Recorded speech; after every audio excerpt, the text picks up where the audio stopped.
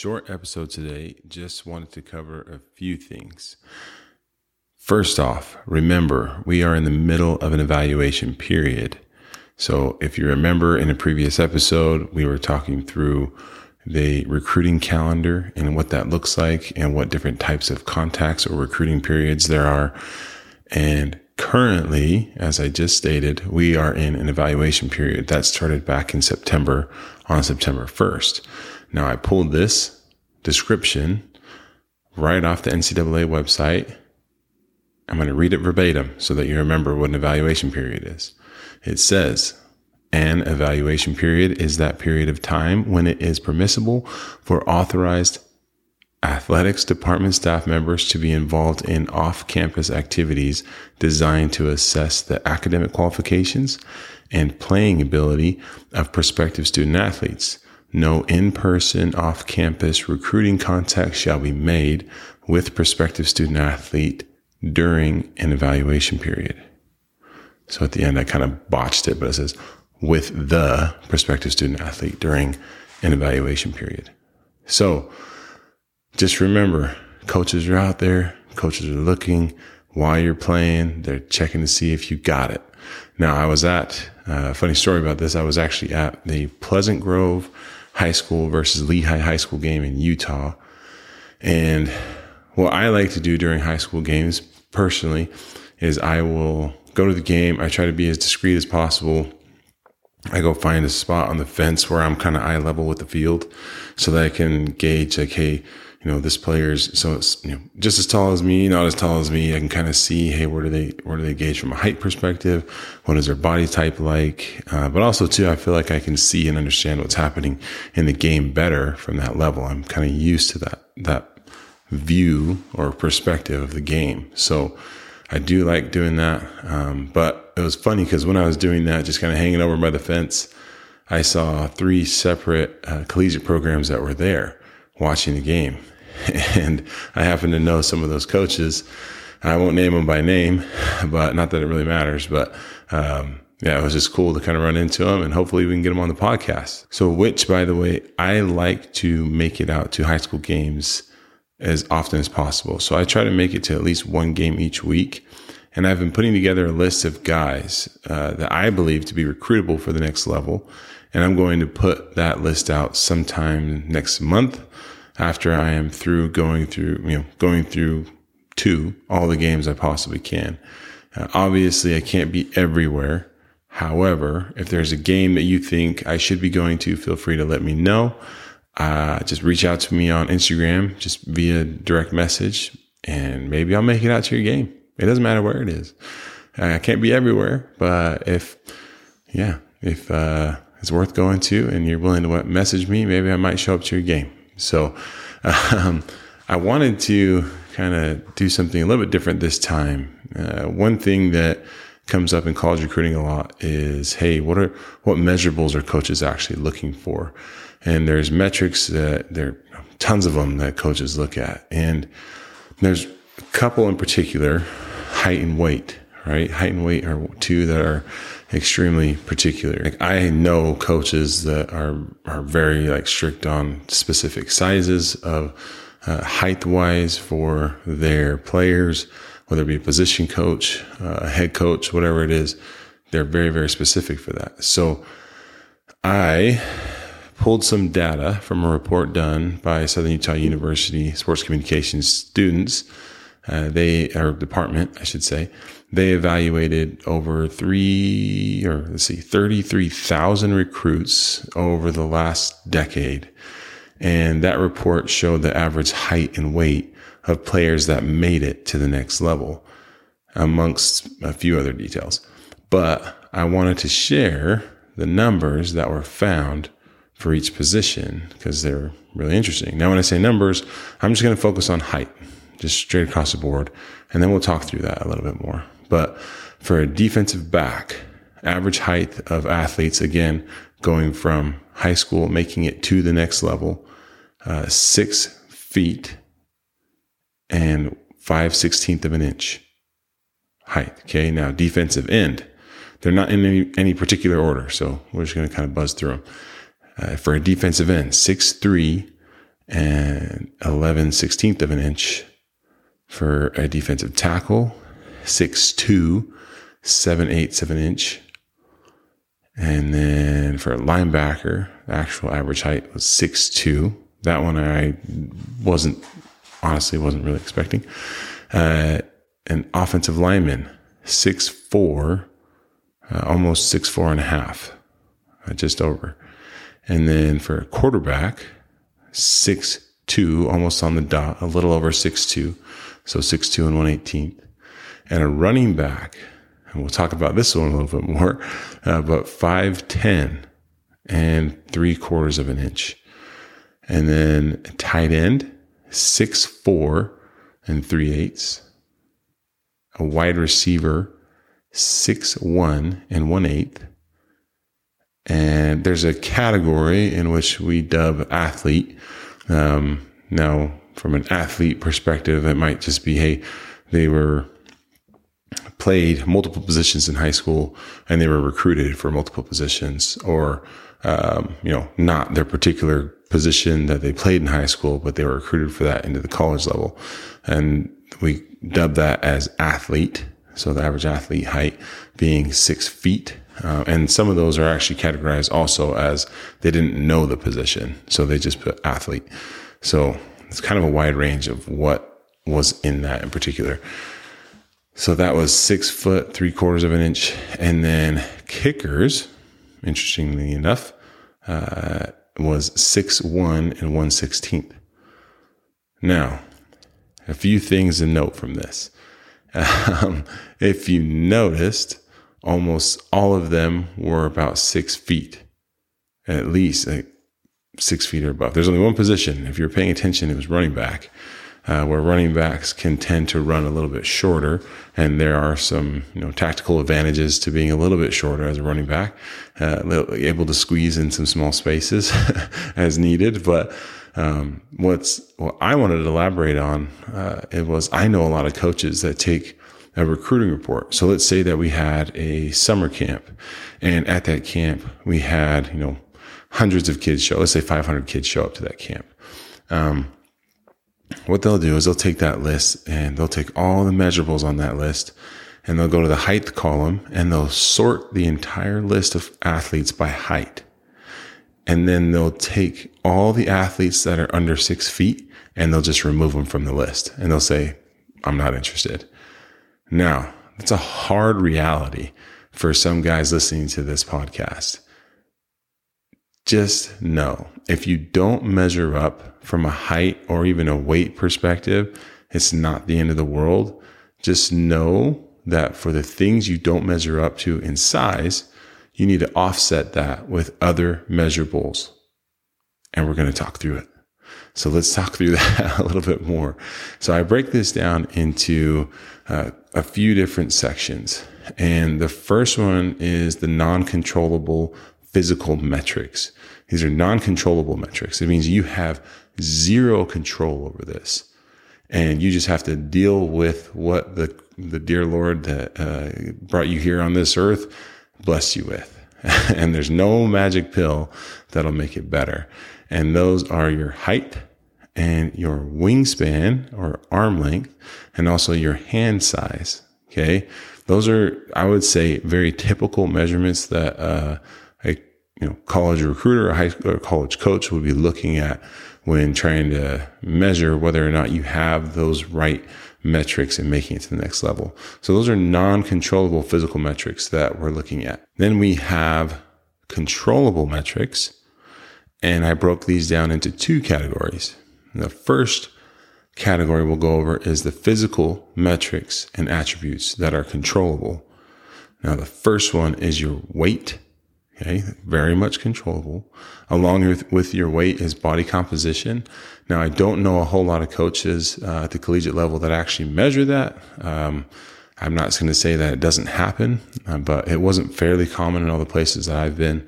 But if you're not familiar with what your body composition is, that is your lean muscle or lean mass versus your fat mass, or other, I should say. And it's really all it is, but it's something that can be very much improved, right? With the right right diet and the right, workout routine and focus on actually burning fat mass and putting on more lean mass. That is something that is 100% controllable.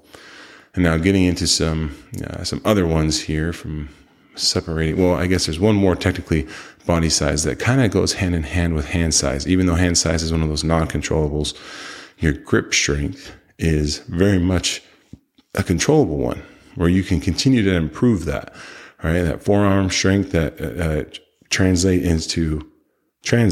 into grip strength is something that can be huge. All right, as an offensive lineman myself, grip strength was massive. Being able to punch, lock onto a defensive lineman, keep him in front of me so that I don't get a holding call. Like, that was huge. And I had these big old mitts that right here, you can probably see him takes up the whole screen, but I had these big old mitts that can help me with that. And then, think if you're a receiver, obviously the bigger your hands are, more likely you are to catch the ball. If you're a linebacker or even a defensive lineman, bigger your hands are, the probably easier it is. And the better grip strength you have, I should say, the better chances you are of actually hanging on to that ball carrier and bringing him down for a tackle. So that is one I think is often overlooked. There are some places I know that don't look at their hand size and grip strength, but just wanted to throw that one out there. Now, getting into some different ones, not different, but more common ones that you've heard of. Now, the 40-yard dash. Now, that's a pretty simple one, right? We're evaluating acceleration of speed and overall speed. How fast can you get from point A to point B in just a straight line? Okay. Now, there's a vertical jump as well. Now, your vertical jump, also your broad jump. Sorry, I'm fumbling over my words tonight. But broad jump and vertical jump are going to test your explosiveness, right? How explosive are you as an athlete? How high can you jump? How high can you get in the air? How high can you high point that ball as a receiver? All right. If you're a defensive back, like, are you able to get up and bat down those contested balls or fight for those contested balls? Like, getting up in the air is huge. And broad jump as well, just overall explosive movement moving forward. And then getting into some more strength ones would be a pretty obvious one, bench press. I know a lot of people a lot of coaches will obviously look at like a 225 bench rep max, and that's very common in a pro day. And some of these that I'm talking through, you're going to see in an NFL pro day, or like the combine, more commonly known as the massive get together. All the little satellite sites in which NFL scouts go to are called pro days, and where they bring all of like the top college recruits together, college players together to scout them, is the combine. So these are, a lot of these drills are very similar to what you're going to see in the NFL combine and pro days. So again, kind of going into the bench press, which is really going to test, hey, do they have the upper body strength that we're looking for? And this isn't super commonly looked at, but like from a lower body strength standpoint, they may just kind of take the strength coach's word for it, because again, you're not going to test like full on, squat or deadlift during a pro day. It's going to take away from your ability to test on your, 40-yard dash and other things, because it takes a lot of energy out of your legs to be able to do that.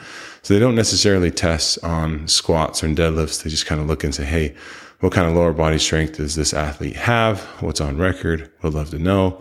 And again, you're not going to see a lot of that from college coaches coming to find you as a high school recruit either. So they're just going to, again, take your coach's word for it on that one. I will say one thing that could help you a lot with squat and like deadlift, that lower body strength and showing it off, is if you're going to do some 1 rep maxes, or even like a 2 or 3 rep max at the high school level, have it recorded, put it on film. If you're a high school coach, man, throw some cameras out during those days, man. Let these, athletes that play for you, let them shine on social media. Throw it out there. So, going back into, out of the strength realm. And what's funny is there's all kinds of metrics that can measure strength, but we're not focused on those. I'm focusing on some that may just kind of help you from an evaluation standpoint. But getting into a little bit more of like the agility stuff. So, cone drills, specifically the pro agility or the 3-cone drill, which is 5, 10, 5. So 5 yards going one direction, change of direction, 10 yards back, and then change direction back the original direction, 5 yards, right? That's a pro agility is what it's commonly known as. And there's also the L drill. The L drill is similar, 3 cones, one setup, at the start, and 5 yards ahead, 5 yards to the right. And then that's it. And really your whole goal is to go 5 yards back and then 5 yards around the top 2 cones and then all the way back to the start. So, and your times on that may vary. Obviously, I'm not going to get into all those times right now. I probably should, but the times on those are going to determine your actual ability to change direction, and your mobility too. Like, hey, when he goes to change direction, do his hips flip? Like, is he being able to go from facing one way to another way quicker? And not just, the pro agility is going to test a little bit more from side to side, and your ability to get in and out of breaks, versus the L drill is going to test your ability to actually turn and maneuver that way a little bit better. So anyway, going on from that is some position specific drills. Now, coaches, this is why coaches actually love to have you out at those summer camps. They may not be able to actually come out and see you do position specific drills at any other point of the year. So getting out to their camp or to some satellite camp that they will be at is going to show them your position specific abilities. So whether it be an offensive lineman, and seeing if they know how to actually set a technique, if they know how to take, specific steps or keep a low pad level. Do they bend at the knees or do they bend at the waist? Like, do they keep their head up on contact during specific drills? And then, obviously from linebacker standpoint, how do they step from a bag? It's like simple bag step over drills. Is this guy an athlete or is he fumbling all over himself? They're going to be looking for these position specific drills at these camps. Now, and what I love about what I'm going through right now is that we just talked about we are in an evaluation period. So coaches are going out to your high school games and watching you play. They will look at your game performance flat out. All of these metrics, right? All of these measurable things we talked about: upper body strength, explosiveness, lower body strength, agility, change of direction, body, like how is the body style? All of this playing into, do these translate into on-field success? Your game performance metrics, how many tackles you have, right? How many catches you have, how many yards after the catch that you have, how many, passing yards, rushing yards, all these things, how many sacks do you have? They're all going to play into, hey, your game performance metrics. Do you actually ball out when the time comes? How well do you know and understand the game, right? And then one that I think gets overlooked from time to time is just overall endurance. And not necessarily is this going to restrict you. I know guys that came in their first, I think we've talked about it on the podcast before, but I know guys that come in their first day of strength and conditioning at the collegiate level and they're puking all over because they're not physically ready and conditioned for that type of workout. And so that's one of those things that you can work on. Again, these are controllable physical attributes, but your overall endurance, like, are you winded after one series into the game? Now, again, is that going to completely restrict your ability to actually make it the next level? No, not necessarily. However, it does in my mind as, recruiting this player, I'm going to look and say, this guy is going to require a lot of work. He's going to have to lose some weight. He's going to get better conditioned.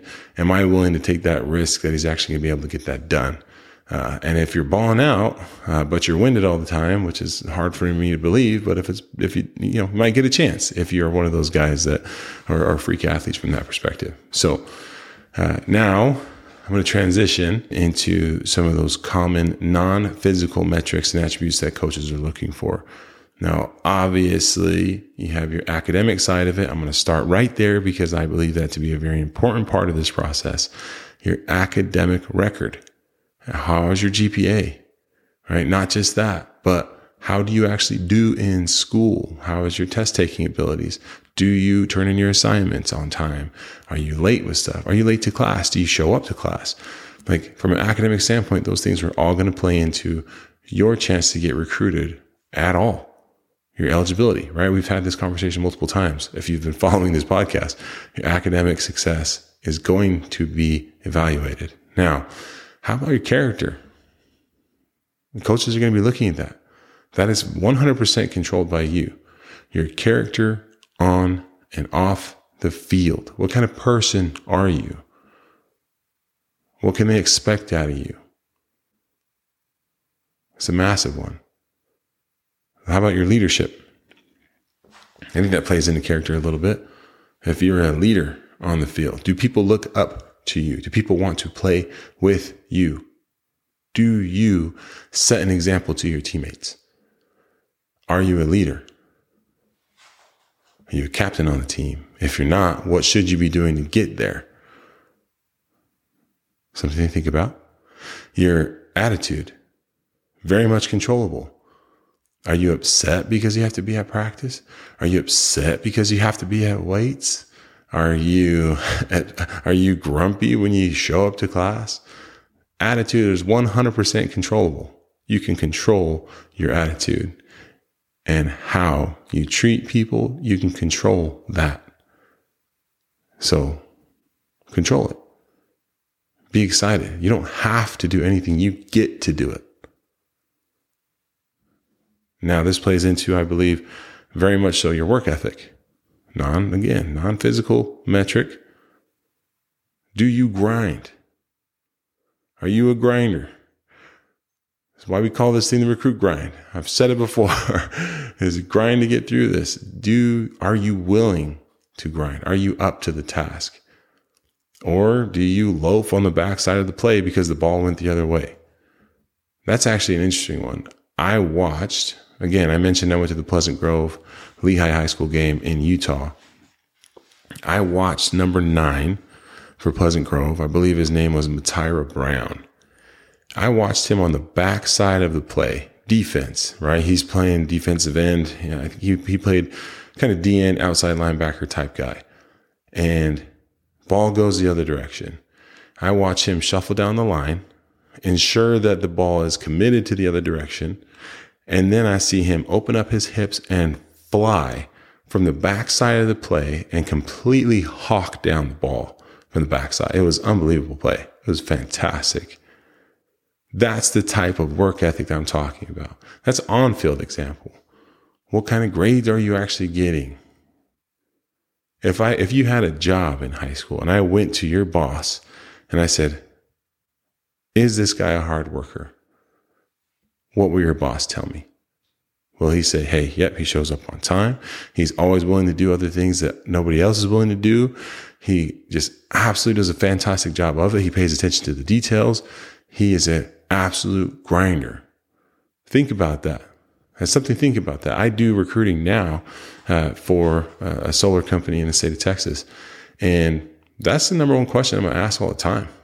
It's like, hey, if I called up a previous employer, what are they going to tell me about you? And I want them to fumble through that. I want them to think in their head like, oh, man, well, these are things that I'm really good at. And then when I make that call as a reference to their actual employer that they worked with, I want to see if it matches up. So how hard do you work? Now, there's one here that plays into a lot of these as well. But do you contribute positively to your team culture? Again, you might not be the captain. Maybe not. But does the rest of the team enjoy you being there? Are you a positive influence on others? Or do you bring people down by coming off the sideline, throwing your helmet, throwing a fit, yelling at the refs because of a call that you believe to be dumb? Come on. I get the passion for the game. I'm not trying to take away from that. But does your attitude take away from your team? Something to think about. Again, these are all things that can be worked on and improved. And there's ways for you to actually improve on all these things that are controllable metrics. Now, what you might be lacking from a height and weight and other simple body measurements like your hand, you can make up for those by doing the things that you could control and still be a recruit and very much recruitable. Now, it can be overwhelming to think about all these things that you have to improve on, all these areas that you need to improve on. And I'm going to talk about something very, very simple concept. Rather than being overwhelmed, be self-aware and understand, again, if you're in an interview and I can ask you that question, hey, what are some of your weaknesses? What is something you need to work on? If I call the previous employer, what would they tell me about you on the type of things that you did well and things that you lacked on? You need to be able to answer that question. Be self-aware. Know what your weaknesses are. And if you aren't sure what those are, you really just aren't sure, you're oblivious to it, go ask your coaches. They'll tell you. Ask them to be honest with you and be ready for that feedback. Be ready to listen and take it in and internalize it and then improve. Don't ask if you aren't coachable. Okay? Be coachable. Then, when you know and understand things that you need to get better at, you focus on getting them better one at a time. Consistency is key in this. One thing at a time, get better. It's a marathon, not a sprint.